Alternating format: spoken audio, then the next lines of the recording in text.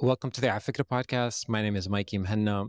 We are recording this special episode on Tuesday, November 14th at 6:45 in Palestine time. Today, our special guest is Dima Khatib, who is a journalist by training. She's the managing director of AJ Plus, all the different AJ Plus channels, and is somebody who I admire tremendously. Dima, thank you so much for joining us.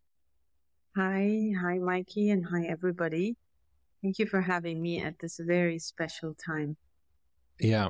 So full disclosure, we had, for the audience, we had spoken months back saying, well, I really want to have this conversation about, you and your broader career and work and perspective and all the many things that you've done over the course of your career. And at some point, we're going to have that conversation. But it's almost impossible not to talk about AJ Plus's work right now, which is, I think, some of the most important work being done, especially in the media landscape, and to combat misinformation, disinformation, dehumanizing narratives about Palestinians. And you are in the thick of it. And so maybe the first question is, how are you? How are you surviving this? That's a tough question. I don't know how we are. Just as you're speaking, I'm looking at the pictures of a child that they're trying to get from under a wall, seems to have fallen on top of her on Al Jazeera's live feed. This is their life 24/7, and our life is just watching that almost helplessly, knowing this is going to happen again tomorrow. It's just unbearable. It's unbearable to watch this day in, day out. And this is humans doing it to other humans. And we are all saying no to this, like all as in millions every day. Yeah. And yet keeps happening the next day. It reminds me of the war in Iraq. I felt the same way. Yeah, it's like, it's so funny that you said that, because I was telling friends in the States that I'm having 2003 flashbacks of feeling stuck on this moving sidewalk that seems like is forcing us over the cliff, and being surrounded by people asking and begging and pleading, no, like what is happening? Why? And the lies. You remember Colin Powell telling us about the chemical weapons in Iraq? And I see the press conference every day by the Israeli occupation army. And the guy is giving us all this incredible evidence, incredibly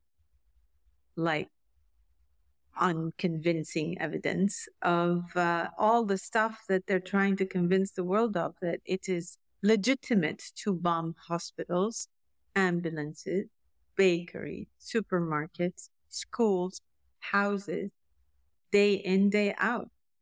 And it just feels the same lies over and over again, the same that happened in Iraq. The whole world is on the street telling you, stop. And you even want to send Tony Blair.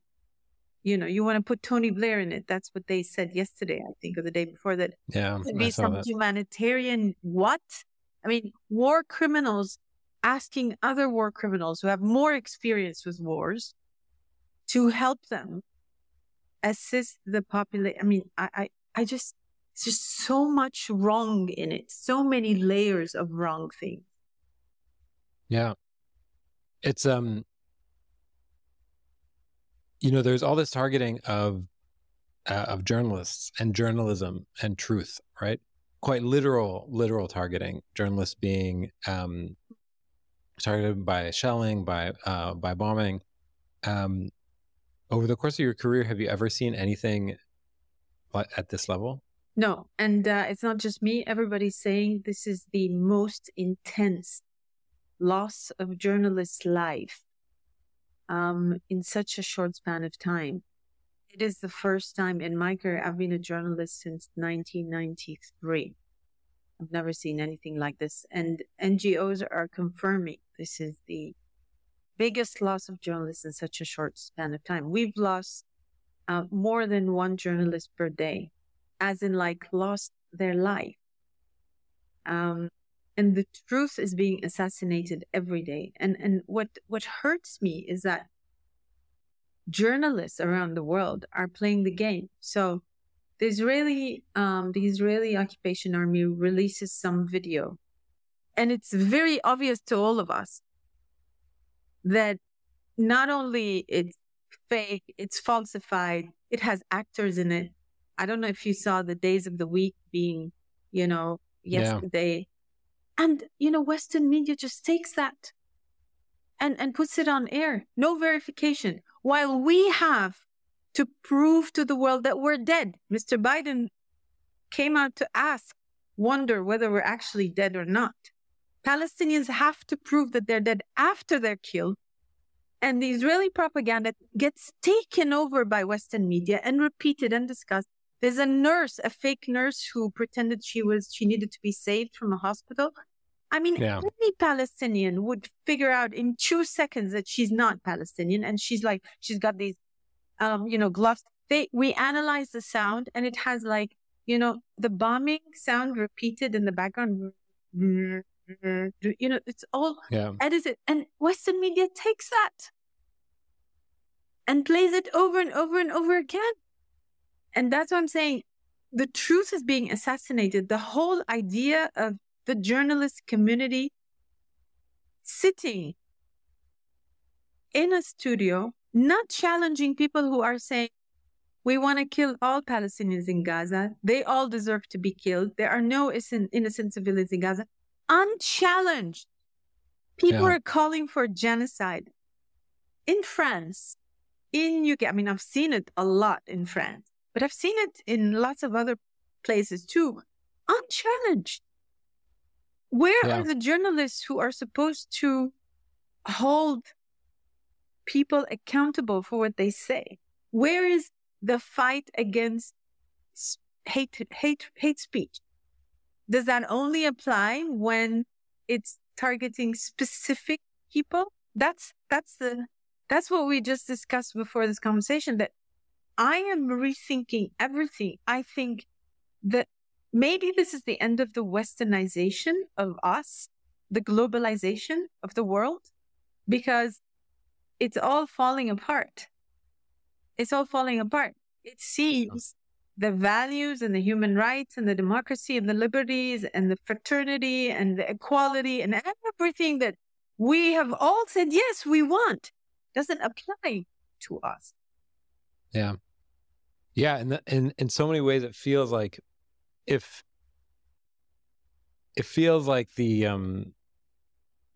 so many of the institutions built in the middle of the 20th century are completely disintegrating, because the intellectual properties that the intellectual pillars on which they're built are completely being ignored. I'll ask you to try to answer a question that it's impossible for you to answer, but I'll just ask you anyway. When you're rhetorically saying, where are the journalists? Where are they? Like, if you were to actually ask and try to answer that question, are there structural reasons why they are not analyzing the sound?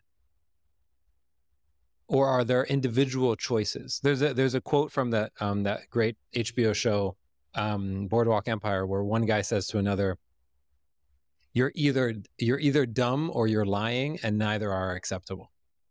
I agree. But remember the war in Iraq, it was the same. Mm-hmm. So we've seen this movie before. Afghanistan, they would repeat Wesley Clark's press conferences from Brussels. They would believe him saying that the terrorists had been bombed, while we showed the pictures of women and children, bodies of them scattered. where the bomb had fallen.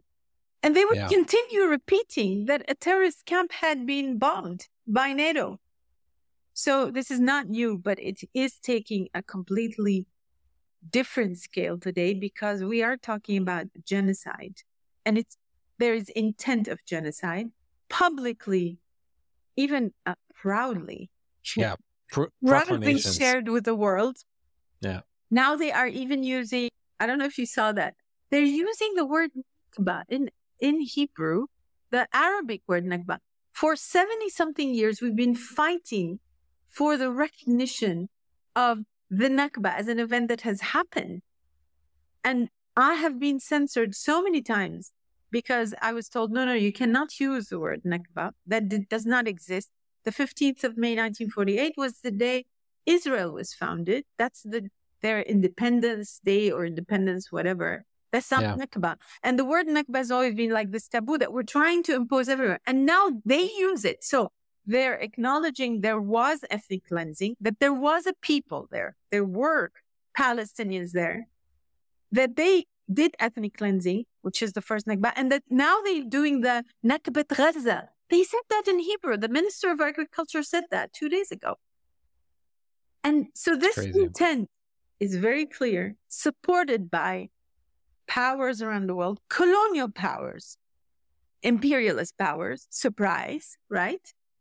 And I'm wondering, the journalists, you asked the question, where are they? Maybe, and this is just the question I'm asking myself, maybe there is a systemic inherent racism, supremacy that people are not even aware of. And maybe they don't even realize they're practicing that. I wonder, I really wonder how a journalist can sit and not challenge words about genocide. European, like fraternité, égalité, liberté, France, I am shocked. I think France is one of the biggest shocks for me in this period, because maybe I studied human rights in France. Like, isn't that the place where you would study human rights? Yeah. I studied in the Strasbourg Institute for Human Rights. I studied all about international law in Switzerland.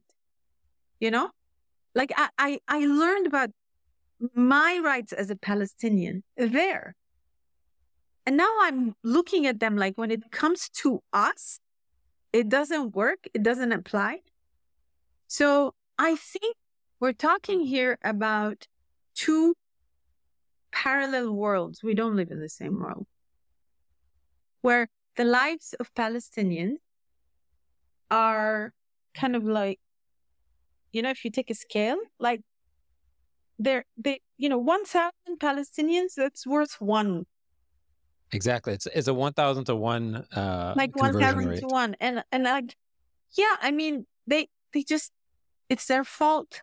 They have too many kids. That's why the kids are dying. I've heard this. Yeah. I've heard this. So it is a time where we need to question these things. I don't have answers. I'm very disappointed with the journalists, but I'm also hopeful because I see that Palestine, the word Palestine, the flag of Palestine is everywhere like we've never seen it before. The slogan, free, free Palestine, from the river to the sea, Palestine will be free. It's literally everywhere. It's an avalanche. Artists are, rappers, rock stars. Everywhere you see, people are rising from anywhere. I've seen Norway, I don't know, places, artists, I don't know. They're just like going, oh, free Palestine. Yeah. And that tells you, we're going through an earthquake, tectonic, plates are moving, and something's got to give. Something will give. And you've seen, like, people are upset in the BBC. People are upset in the State Department. They are voicing, that they're upset. Something's got to give. I think this is not just about Palestine. This is about the whole structure of our world today. And Palestine has always been for me a compass. It has always been my moral compass. And I think today more than ever, it's becoming the moral compass for the whole world. It's a big test. Yeah. I have a question for you, because you were talking about the newsrooms and the people in the State Department. There was a story about all these congressional aides, U.S. congressional aides, who are signing letters saying, we don't agree with our Congress people and our senators. And it reminded me of this article. And since you are, at the helm of one of the most important media organizations covering this issue, there was an article I read in none other than Teen Vogue, okay, a couple weeks ago. And it was recounting all the different U.S. celebrities and where they stood. And it was like published like October 14th or October 15th. And in the article it said, so-and-so and Justin Bieber and whoever, like maybe 3 or 4 names, signed this letter among many other celebrities demanding that, President Joe Biden supports Israel and they're getting back the volunteers and has unwavering support for Israel. However, the letter did not mention the 20-year-long siege of Gaza, nor did it mention the 75-year-long occupation of Palestinian territories. And I thought I was blown away by that sentence, because Teen Vogue knows who their audience is. Very clearly, they know who their audience is. And that is a sentence that would never have been included in an article like that 20 years ago. There is no way. That's the Gen Z effect on social media.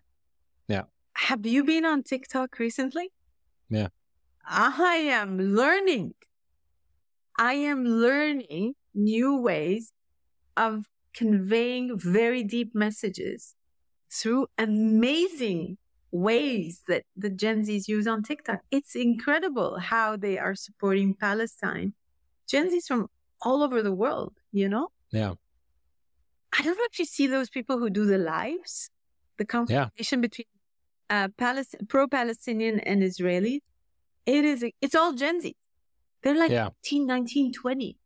These conversations speak volumes. Like, they tell you more than articles. They tell you more than books in just 1 minute. Yeah. So I'm wondering. Yeah, I think this is a shift. It's a huge shift. It's a huge shift. Definitely. Yeah. Definitely. Have you noticed any different trends in the engagement with AJ Plus material over the last month? Have you seen that shift as well? Yes, absolutely. What is the shift? First of all, we have been growing. Some of our accounts, I think our Instagram account in Arabic, look, I don't have the numbers in front of me, but up to 7,000% growth that we've had over the last, and then in the first month since 7th of October. We have grown dramatically in all 4 languages. Our engagement is absolutely crazy. Our shares, we have tens of millions of views on some of the videos on Instagram. Some of our videos we publish on YouTube, and within like 24 hours, we have millions of views on it. Yeah. Engagement is crazy in all 4 languages. And I'll tell you something, engagement is crazy also. And again, I want to talk about France because I follow it very closely. On the videos I told you about, where somebody is unchallenged, live, show, and talks about killing all Palestinians, you should see the engagement. Yeah. People are doing the challenging that the journalists are not doing. And it is beautiful to watch. Yeah. It is empowering to watch. As much as I'm disappointed with the journalism, I am so hopeful that people will not let it pass. And you saw what happened in the UK. The 1 million march toppled the Minister of Interior. It does have an effect. Everything we do, our little grain of, it does have an effect. Everything we do has an effect. It's a ripple effect. It's accumulated. It is the butterfly effect. Everything we do. Look, I want to show you something. Yeah. I don't know if you've seen this. My son explained to me why it's AG Plus Real News. It says, watch AG Plus for real news. Do you know why it's W and the rest are kind of almost invisible? No. You're not a Gen Z, Mikey. My son explained it to me. He said, when you put something W, it's win. Win AG Plus Real News. Because that's how Gen Z expresses. I thought maybe they didn't have enough ink to write the letters. Watch AG Plus Real News. No, this is a Gen Z message. This was in DC in the March. Nice. I know. This for me is my award. This is it. People know. People are very savvy. They know what's happening and they're fighting it. So that's why I'm saying this is such an incredible time. Palestine, these kids from Gaza, they're making the world change. I just hope we're going to be in a better place. It will take a while, but I hope we will be in a better place. The whole system needs to be toppled. I want to ask you about the whole system needing to be toppled. I was having like a conversation with myself a couple of days ago, going for a walk. My brain was like going to break at work.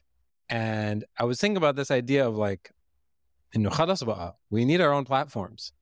We cannot, we can't rely on other platforms anymore. And you work and manage one of those platforms, right? You guys are building your own platform, and maybe have been doing it for decades, right? What does that look like longer term? When you say platform, what exactly do you mean? Because for me, platform is Instagram, TikTok is a platform because they face. We are not a platform in my. No. What I mean by that is.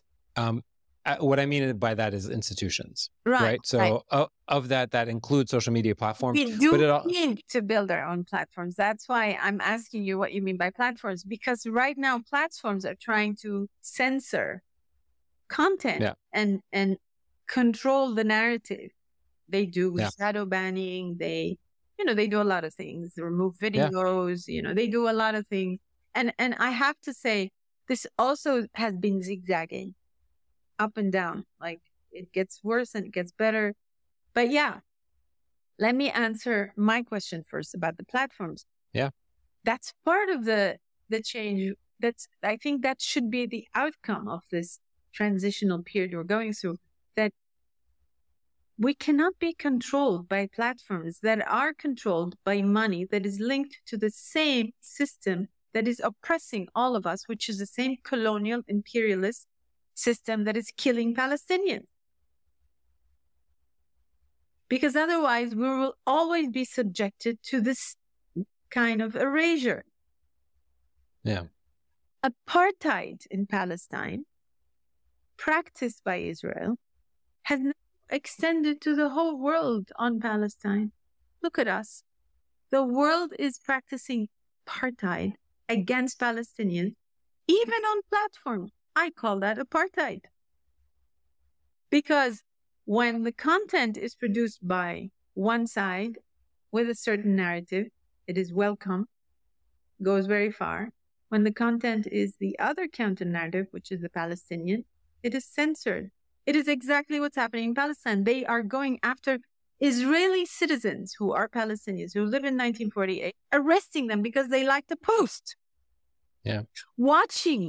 Watching Abu Ubaida's speeches is a crime now.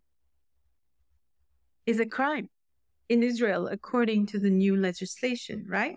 So we need our own platforms, and that's a big battle. Look, there was Baz. I don't know if you've been on Baz. It's an attempt for an Arab platform that is controlled by our capital and our rules hasn't really flown, but I do think this is a conversation we need to have. Look at Web Summit. Did you see what happened at Web Summit? I used to go to Web Summit every year. I was a keynote speaker every year. Well, Paddy had to leave because Paddy, who's an Irish, of course, Ireland is a place where you will never find anybody who doesn't support Palestine. Yeah. Paddy said that Israel is committing war crimes, which is the truth. Well, he had to resign, and now it's been taken over by the other side. So, our platforms are being reduced. Now, back to your question. How important was it to have started AJ Plus? Oh my God, what would we do without AJ Plus today? I'm so proud. This is such a proud moment in the career of a journalist. To be able to make a difference with the work you do.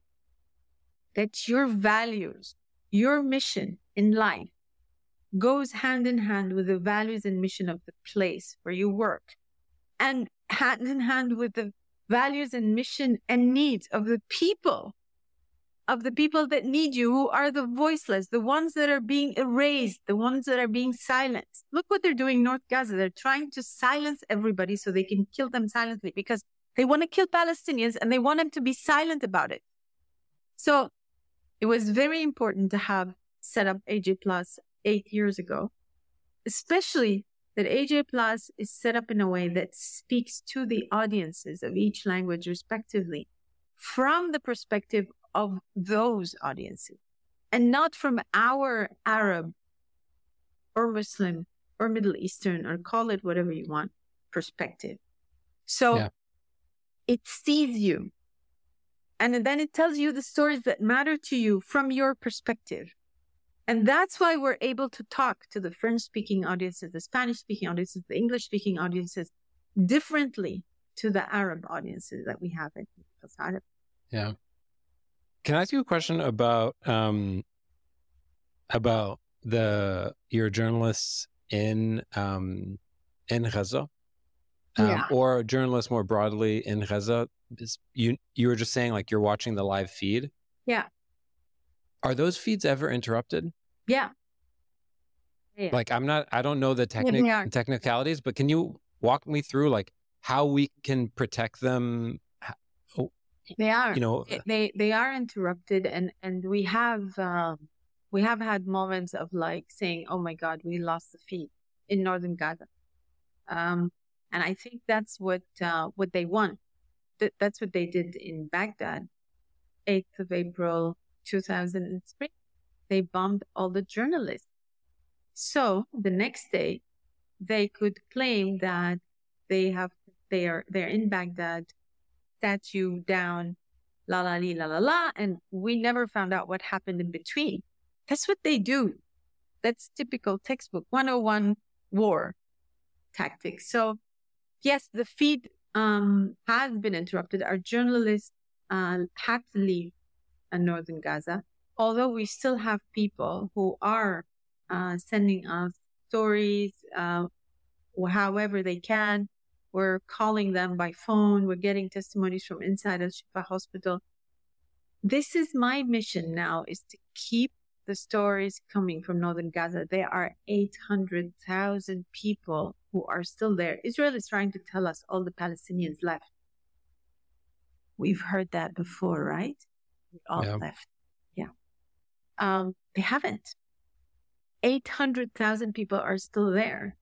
And their stories need to be told. And this is the challenge today. Western media is going to get the story from northern Gaza through the embedded journalists, this invention made by the US during the war in Iraq, that this is proper journalism, that you go with an army that controls whatever you say, checks your pictures and tells you what to do. You're doing direct, free propaganda. You're paying money. You're paying your journalists, your camera, your work, to give somebody propaganda where they're actually invading somebody else's country. And this will be the source of news for the whole world. Basically, that's what they want. We're trying to keep the voices alive, the human stories of the Palestinians trapped in Gaza. And that's not an easy job. But this is our mission today. We have segments every day, voices from Gaza, Ahl Gaza in Arabic, Voces de Gaza in Espanol, Les Voix de Gaza in French, where this is our mission today. And I do believe that we are the only ones, Al Jazeera is the only one that is providing a very comprehensive, representative coverage across Palestine and of Palestinians around the world and anything Palestine around the world. I don't think anybody else is doing it. And I'm very grateful to be part of Al Jazeera at this very important moment in time. And I know that we are under pressure.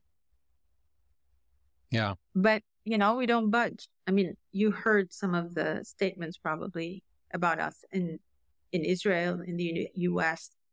But, you know, we've done this before, so we know. Yeah. Yeah. Do you know if you've ever been shadow banned as a platform? Yeah, we get shadow. Our videos sometimes disappear, they come back. This is our daily life. This is our daily bread and butter. It's part of the resistance. And you know, I mean, I'm trying not to think about people. We lost Shireen.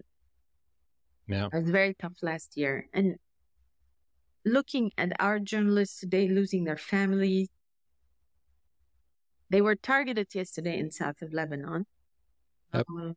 Targeted, clearly targeted. And if they're there, risking their life, losing their family, we're supposed to be like dedicating every centimeter of power we have, every voice we have, every minute of our life, trying to convey the message and tell the story of those people. No foreign journalists can go into Gaza. Let me remind the world of that. I don't think people know that. When Western media goes and says, oh, these numbers are given by Hamas, because nobody else is allowed in to count the dead. You don't allow the UN. You don't allow the journalists. You don't allow parliamentarians from around the world. You don't allow anybody to go in. And then you blame the Palestinians for counting their own dead. It's unbelievable how like people seem to have forgotten that Gaza has been under siege for 17 years. That before that it was occupied, that Palestinians have been evicted and kicked out and dispossessed and forcibly removed from their homes and displaced and orphaned over and over and over again. And people just seem to blame the Palestinians because they count their dead. Blame the Palestinians because they defend themselves. We have the right to defend ourselves. We are occupied. It is legal, not just legitimate, not just morally legitimate. It's legal for an occupied people to defend themselves against the occupying power that is occupying them. And everybody's talking about Israel's self-defense. I'm like, guys, read international law, you know, like listen to Albanese, you know, Francesca Albanese, she's been trying to tell the world about it. Red Cross has said that for days, Israel hasn't been willing to collaborate with them to go get any people from the Al-Shifa hospital out. You know what they want to do? They want to come out with like some PR stunt, like, oh, look, we're saving the baby. Yeah. That's what they want to do. So, do you know the saying in Arabic? You kill them and then you walk in their funeral? You know, basically that's what they do. Yeah. I want to talk a little bit about the sort of information wars. I did this poll on Instagram, seeing if people think they have convinced many people through their posting and their social media activity. Some people, probably not any, or definitely no one. Mm-hmm. Okay. And I got a different spattering of results. Mm-hmm. But I'm curious about the impact of AJ Plus at scale with tens of millions of views. How do you think about that as managing director? And moving the needle and truth with a capital T, getting people to know the truth. How do you think about your audience and trying to move them towards truth and information? I was trying to show the map. I can see it. I can see it Can perfectly. you see it? Yes, from the river to the sea. Right. Yeah. Great. Okay. Yeah. Good question. I do think AG plus audiences are very well informed. The challenge for us is to reach out to those other audiences that are not. Yeah. That's a constant challenge, obviously. It's always a challenge. And when I told you we've grown up to 7,000% on some of our accounts, that's the kind of thing that I'm thinking, great, that's amazing, because then we're reaching out to new countries. For example, our French, Agir plus Français, we've reached new African as French-speaking countries through our coverage. Yeah. And that's incredible because, you know, the global South matters. And the global South needs to hear the story from the global South and not through the colonial North, not through Reuters, AFP, EP, because those have the narrative of the colonial powers and they tell us about each other through their lens. So they tell us that Mexicans are all drug dealers and Arabs are all terrorists, right? Hollywood kind of style, right?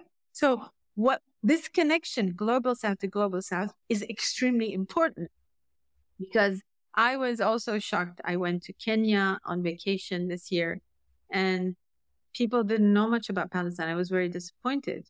And I realized it's up to us to do that, right? Who's going to do it for us if we don't do it? Yeah. I thought, oh, Africa is with us. No, I'm sorry. That's not true because they are informed through all of these other narratives, right? Yeah. So back to the audience. How much do we achieve? Look, I know that haters come. I see them. So that's a good sign, right? Because they're upset. And that means they're seeing our content where they were not expecting to see it, maybe within their friends or, you know? Yeah. So I do think we have an impact, but I also think we can do much more to reach out to those who may not be interested automatically. How do you reach those? You know, we want to reach everybody. I'll tell you a little anecdote about a documentary that Al Jazeera investigative unit did. It was about the lobby in the UK and in the US, the Zionist lobby. And there's an interview with, I can't remember now who is the person, but it's somebody who works for the lobby in the US. And they said something about AJ Plus. This is years ago. They said AJ Plus is such a trap because you look at it and you think, oh my God, it's so liberal. It's so cool. Until you watch a video about Palestine and you are like, what? How can you be liberal and not pro-Israel? These guys are crazy. And that's the thing, that we are liberal and cool. And people think liberal and cool, you have to be pro-Israel in the US. But we are liberal and cool and pro-Palestine, pro-indigenous rights, pro-Black Lives Matter, pro-everything that, you know, corresponds to a social justice fight. So, yeah, when I hear that, I think, okay, we're doing something. We can do much more, for sure. Yeah. You know, we were talking about platforms, and you mentioned TikTok. Yeah. TikTok is not an American platform. It's a Chinese platform. It says the guy is from Singapore.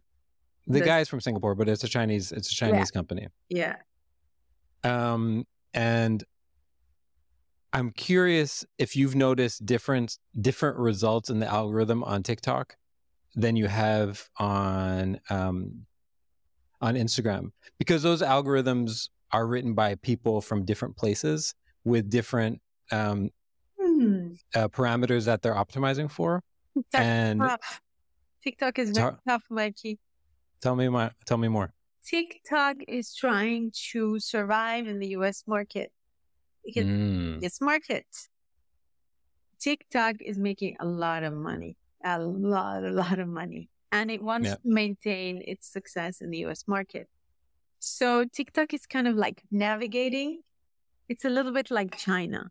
You don't know if it's capitalist, communist, what is it, right? It's navigating. It's making a lot of money, but it's Yeah. not really doing any good for humanity, you know?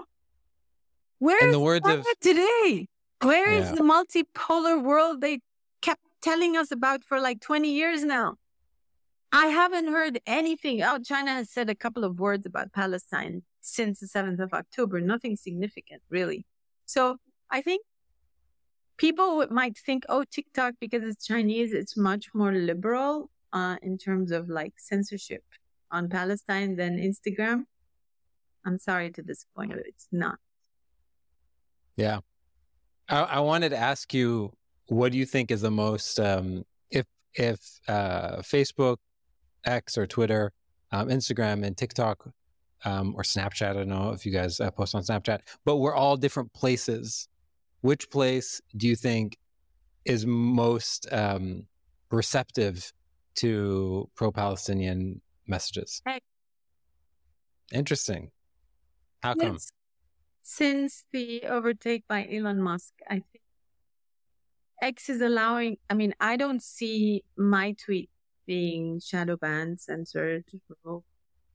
Instagram is a daily struggle. Look at people. How many times do you see people posting, oh, I'm on the beach, I'm trying to break the algorithm? Do you see Yeah, that? I do it. Right. I do it Right. once a day. I never do this on X, Twitter, whatever it's called. And I have to say, I'm someone who abandoned Twitter. I almost deactivated my account, came back a couple of times, and I wanted to delete it. Although I was I was very, very active on Twitter a long time ago. But today I have to say, Twitter has been, X is the best out of all of them. YouTube is good, but you have to know the ins and outs of it. Like, some of the pictures you may use will put the algorithm will just like put you in the basement, like that. So YouTube has been good, I have to say. X and YouTube, not Facebook, not Instagram. We're not on Snapchat, and not TikTok. I do think that, as I said, they zigzag. Yeah. They censored a lot in the beginning, and then they kind of like gave in, I think. And then they,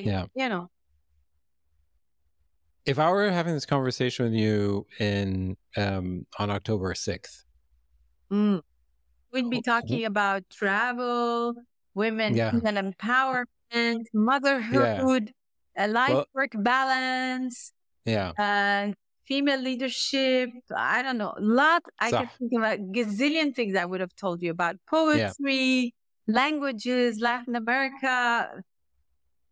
We'll have all those conversations. But here's my question. Yeah.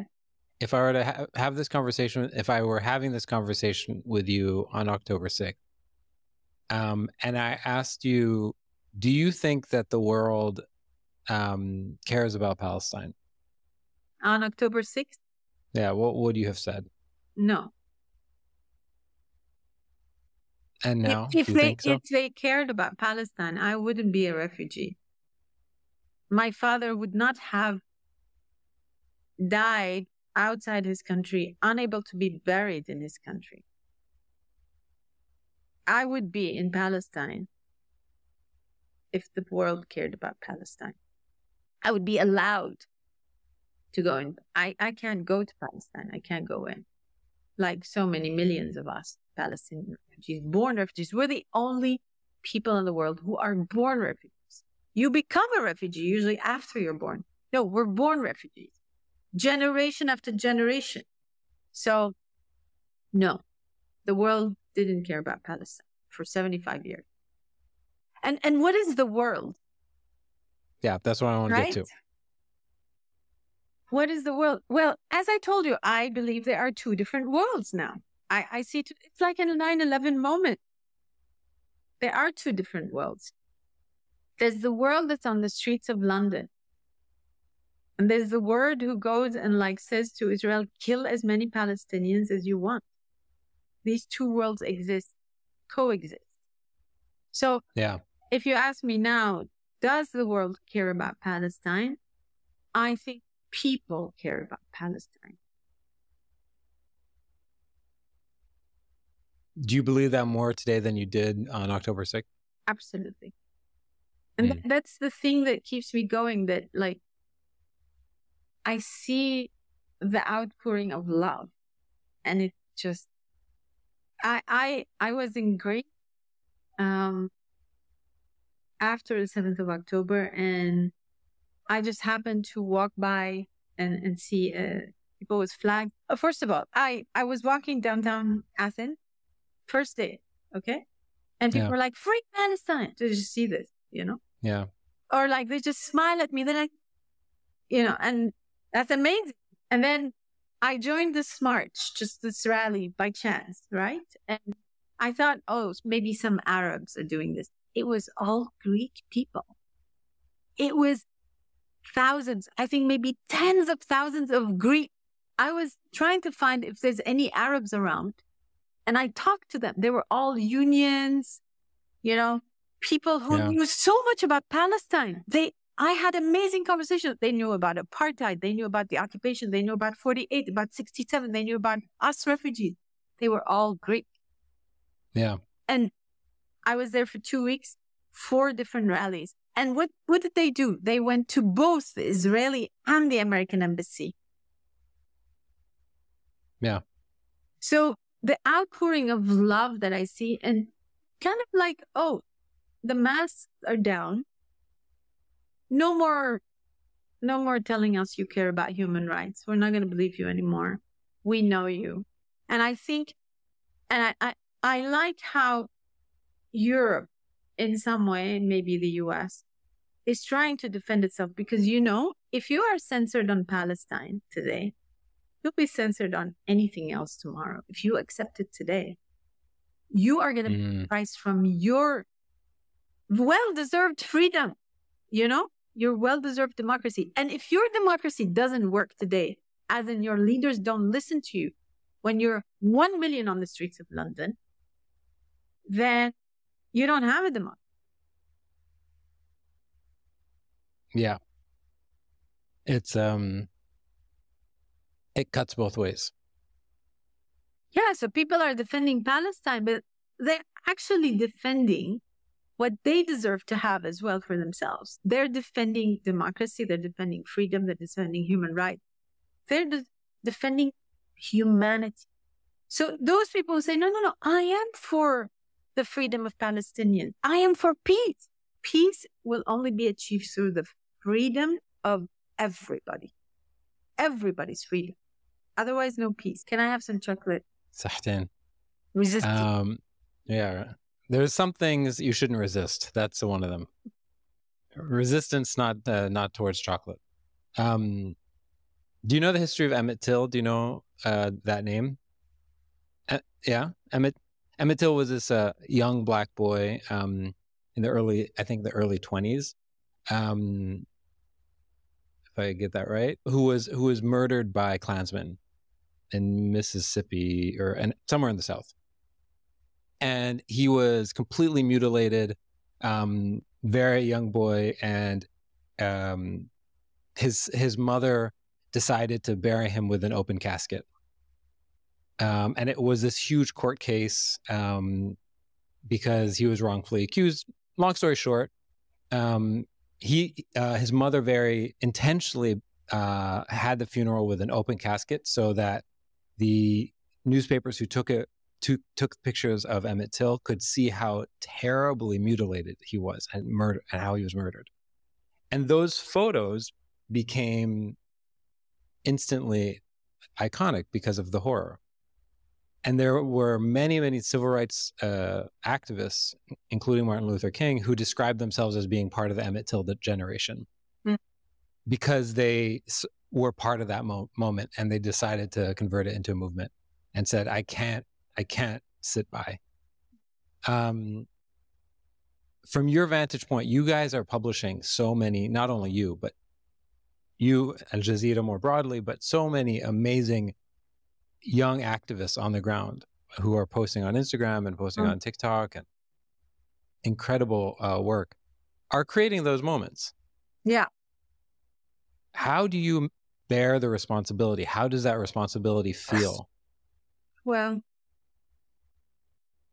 I mean, we were trying to create or recreate those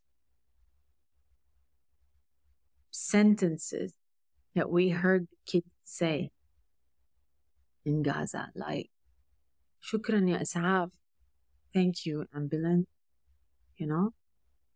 Or that kid, I don't know if you saw it, she was like, are you going to take me to the cemetery now? I saw it. It's heartbreaking. Or the woman, the girl who said, I recognize my mother from her hair. We're trying to do some artwork around them to eternalize them, you know, to keep them in people's memories. Because it's all about humanizing the story. We're not numbers. Palestinians are not numbers. If you remember the Syrian boy Ilan, do you remember on the beach? Yeah, of course. This, like, his picture, that moment moved the whole world. We'll never forget him, right? Ilan.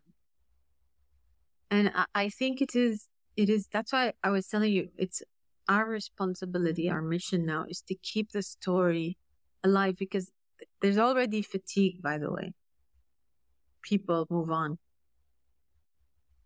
And we have to make sure the story keeps going. People are still dying every day.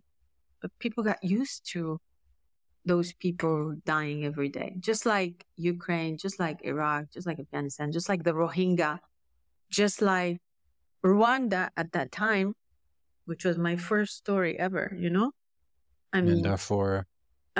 Darfur, or the Syria, you know? The Arab revolution, everything is just normalized. So it is very important for us to keep those moments alive in people's memories and in people's conscience. It is important that people still continue to feel the responsibility of not accepting this. This is not acceptable. It should not have happened. It should not be happening as we speak. Should not happen again tomorrow. And the only way we can do that if the people manage to hold the leaders accountable. There is total impunity.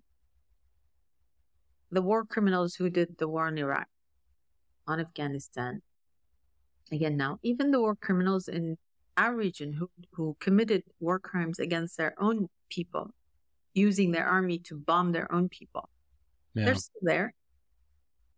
And that's because I think now I think now I can say it. I think I know it. And it's not a conspiracy theory. It is the truth. This is how we are controlled in this part of the world. This is how we're controlled. We're controlled through a system that is based on leaders who are, first of all, do you know what's the meaning of piti Yankee in Spanish? No. It's the small Yankee. It's a small gringo. It's a small American. That's the slave of the Americans, the slave of the gringos. That's an expression used in Latin American political jargon to talk about all these leaders that do whatever the United States, the puppets. Thank you. So all these piti Yankees, right, who just want to stay where they are, like Netanyahu. He's doing all of this to stay where he is because he knows when this is over, he's going down the drain. And to stay, they have to please the masters. And basically, this is it. That's why Egyptians were not supported when they wanted freedom. Syrians were completely erased when they asked to get their freedom, etc., etc. All of them. The Sudanese. Yeah. So we need accountability. Impunity is unacceptable. Let me ask you one last question before we wrap up. Have we been talking for a while? No, Oh, but we're running up against the hour soon. But I have a question for you. okay.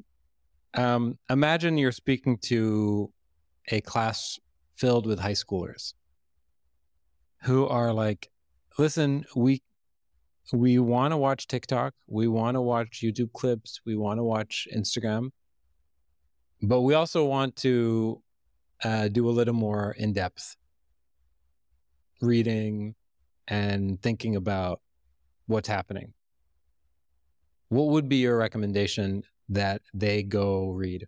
Whether it's about today's moment, whether it's about the broader context, what would you suggest?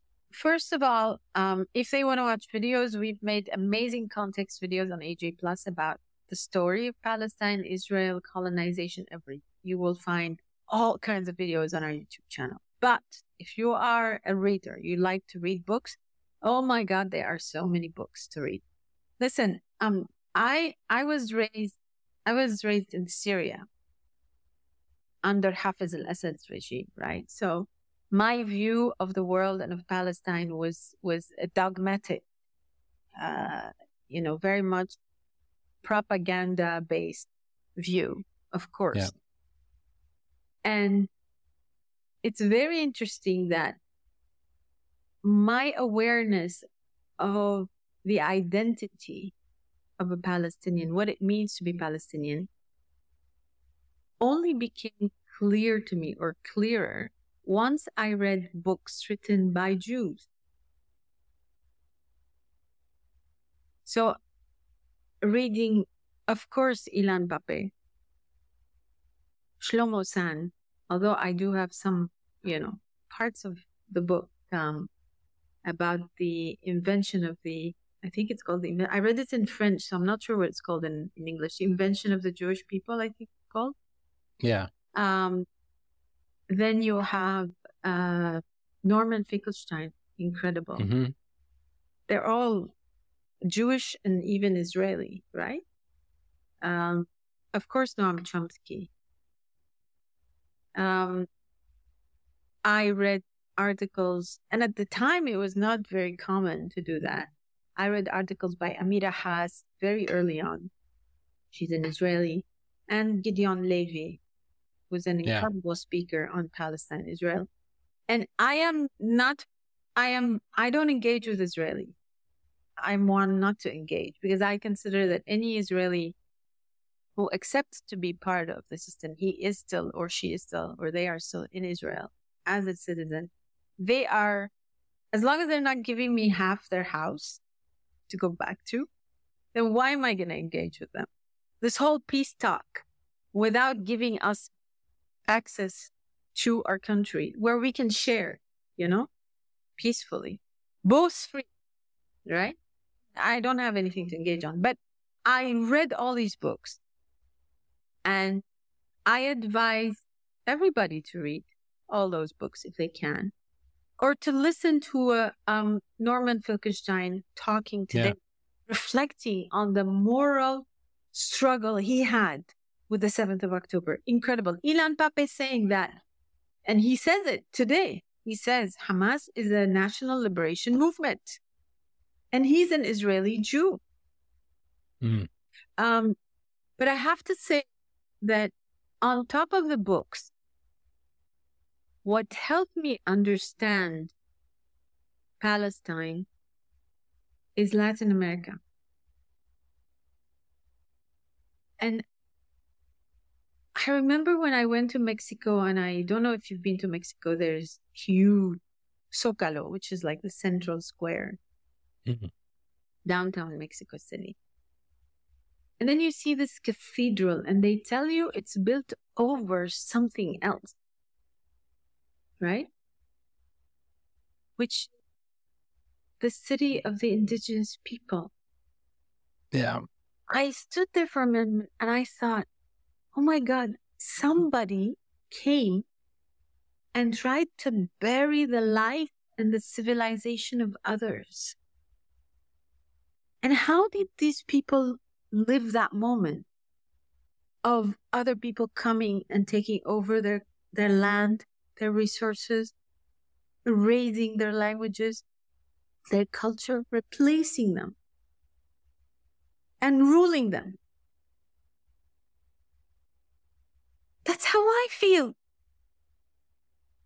Yeah.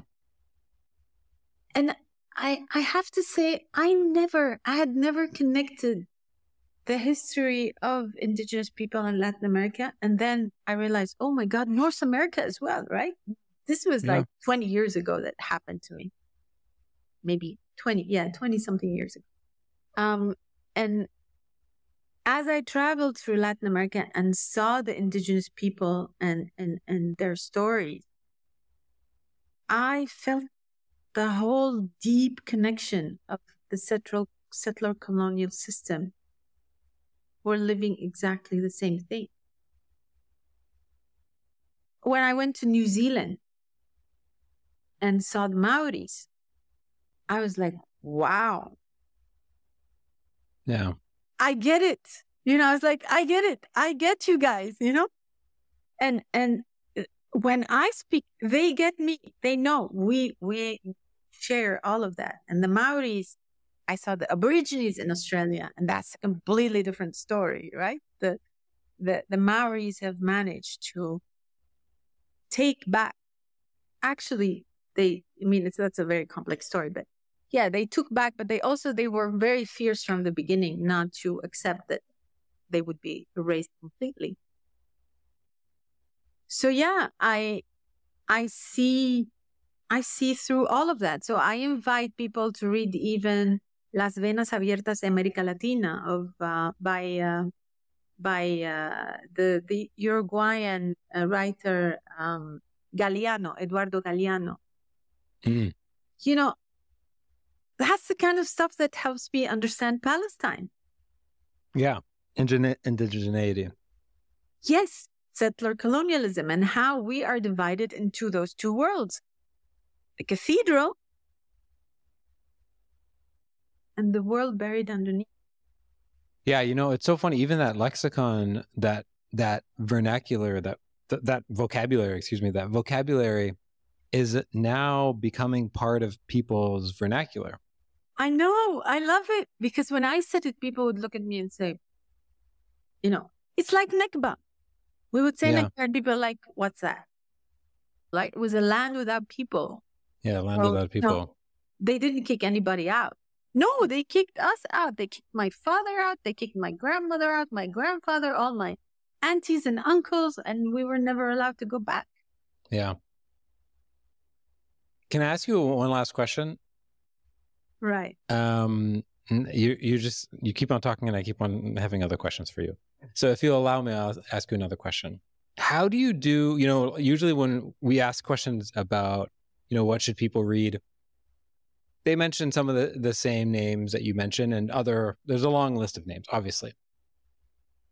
No one ever mentions like the opposition research, right? Mm. No one ever says, you know what? You want to try to understand the situation? You should read a bunch of Zionists, understand their rhetorical arguments. You're right. And it's a problem because every now and then I speak to somebody and they'll be like, oh my God, I saw this person speak and I couldn't believe what they were saying. They sound crazy to me. And I'm like, yes, they sound crazy to you, but they don't sound crazy to millions of people. And they don't sound crazy to the millions of people that they don't sound crazy to clearly have the keys to the car. So in order to dismantle these arguments, not to convince that writer, you're never going to convince that writer. It's like Barack Obama. I heard him once talk about debating John McCain on stage. And he was saying, I knew from very early on, I understood that I wasn't debating him. I was debating the people at home. And I wanted to win the people at home. I didn't care if I beat him. Right. And so, but he needed to understand his perspective. So I'm always curious, how much internally in the newsroom are you guys, how much time are you spending understanding their arguments so as to deconstruct them for the sole purpose of meeting the people at home and say, you've probably heard this. You've probably heard this argument. We heard it too. This is why it doesn't make sense. Mm. Yeah, we do this. I mean, you asked me about my personal readings. Yeah. My identity, my understanding of Palestine. And I have to say, I did read the other narrative on Latin America, for example, because that's not kind of like, that's easier for me. I did read the Spanish and even the American narrative on Latin America and how it was discovered, and incredible that like people still repeat that. Yeah. So I managed to I did that homework on Latin America because it is not an emotional. I'm not a direct victim of that. Yeah. Right. Yeah. I think on Palestine, I get upset. Yeah. The trauma is just very big. But in our work here in the newsroom, we have, first of all, we do have people who are real connoisseur of this matter. We have Jewish people working with us as well, who have studied and who study and who know very well. So yes, we do have those conversations. 100%, absolutely, yes. And I again, the psychological barrier makes it difficult for me to read. Although I have read Jewish literature, right? Not Zionist political. Yeah, of course, Jewish literature for sure. And I find it incredibly insightful. I find that I find so much more in common. Definitely. Than I would expect, right? Yeah. And I do think that the commonalities between our culture and Jewish culture are huge, Yeah. Huge. So, but yes, we do that in the newsroom, definitely. Yeah, it's so funny that you say that, because one of the things that I hope comes out of this, they're cousins of each other. One thing is a dislocation from anti-Semitism to anti-Zionism, right? And that's happening in the States. I see people, white American friends of mine understanding, oh, wait a second, I clearly not only can be anti-Zionist, I should be anti-Zionist if I just follow my ethics. If I just go down the checklist, oh, clearly I'm anti-apartheid. Obviously, I should not be supporting an apartheid state. Okay, clearly, right? And so that's happening in the West. I can see that dislocation happening. But a similar dislocation, I think, needs to happen in the Arab world, which is to say, people saying, wait a second, I will not stand for any shred of anti-Semitism around me. Not a whiff of it. Because for one reason, obviously there's the human rights reason, but not only the human rights reason, Jews were such a huge integral part of the Arab world for centuries and centuries and centuries. We should be reclaiming it with pride. We should be saying, of course, the Jewish story is part of the Palestinian story. 100%. We should be. She had Jewish neighbors. Of course she did. In Tabaraya, in Tiberias, of course, and they were playing together. Muslim, Christian, Jews were all. Of course she did. People should be pushing back on this idea of Jews and Arabs. We still use this dichotomy, Jews and Arabs. That's wrong, because Jews can be Arabs, Arabs can be Jews. Exactly. Christians can be Arabs and Christians can be, it's all. Yeah. It's the black and white situation we are led to be placed in. And let me tell you something here on the anti-Semitism thing. I mean, why do we keep being asked about it and pushed into the corner we didn't do this. It's the Europeans who did it. We were never racist against the Jews. It was not us. On the contrary, when they were refugees, they came to Palestine. We received them. They were running away from the Europeans who are now punishing us accusing us of being anti-Semitic when they are the anti-Semitic people. They're the ones who did this whole mess. We received the Jews when they came in boats. We said, oh my God, yes, of course. And this whole thing of what I see now is something called anti-Palestinianism. It's the apartheid I told you about that I feel that everybody's practicing on Palestinians. There is this anti-Palestinian sentiment that is being, when you see people mixing Palestine with all kinds of other words and just deciding that anything Palestinian is bad, like branding this war as Israel-Hamas, and then considering that anything that Israel targets is legitimate, is killable. Yeah. And this is anti-Palestinianism. That's how I see it. Yeah. No, but do we have some work to do on our side? Yes. And at AJ Plus, we try, especially in AJ Plus Arabic version, to show our audience how many Jews are out there on the street, putting their lives in danger, going to the Congress, taking over entire tube stations in the UK, in New York, saying, no, not in my name. We do try to, we just did interviews with Mexican Jews, Argentinian Jews, who are totally anti-occupation, totally anti-Zionist. And I think it's a very important time to do this. This is a time for us to see each other. I think people need to start thinking this is not about where you come from. This is not about your religion. This is not about the color of your skin. It is about your values. Do you believe that we all deserve the same right? Simple right.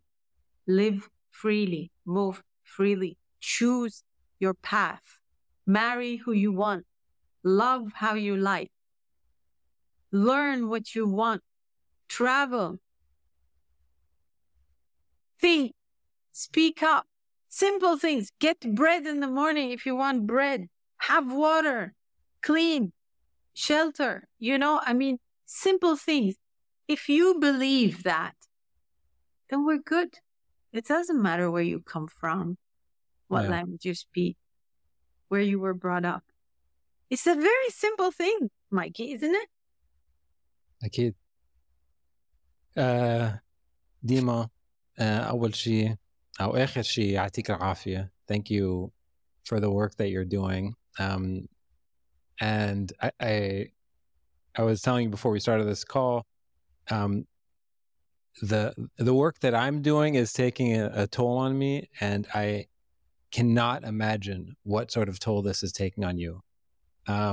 So I hope that you're trying to take care of yourself, because we need you. So thank you. And I can maybe, from my experience of covering so many wars now, say one thing that I've learned. In these times, more than anything, you need to take care of yourself, because they don't have a choice in Gaza. They don't have the luxury of taking care of themselves, right? We need to be strong. We need to be well.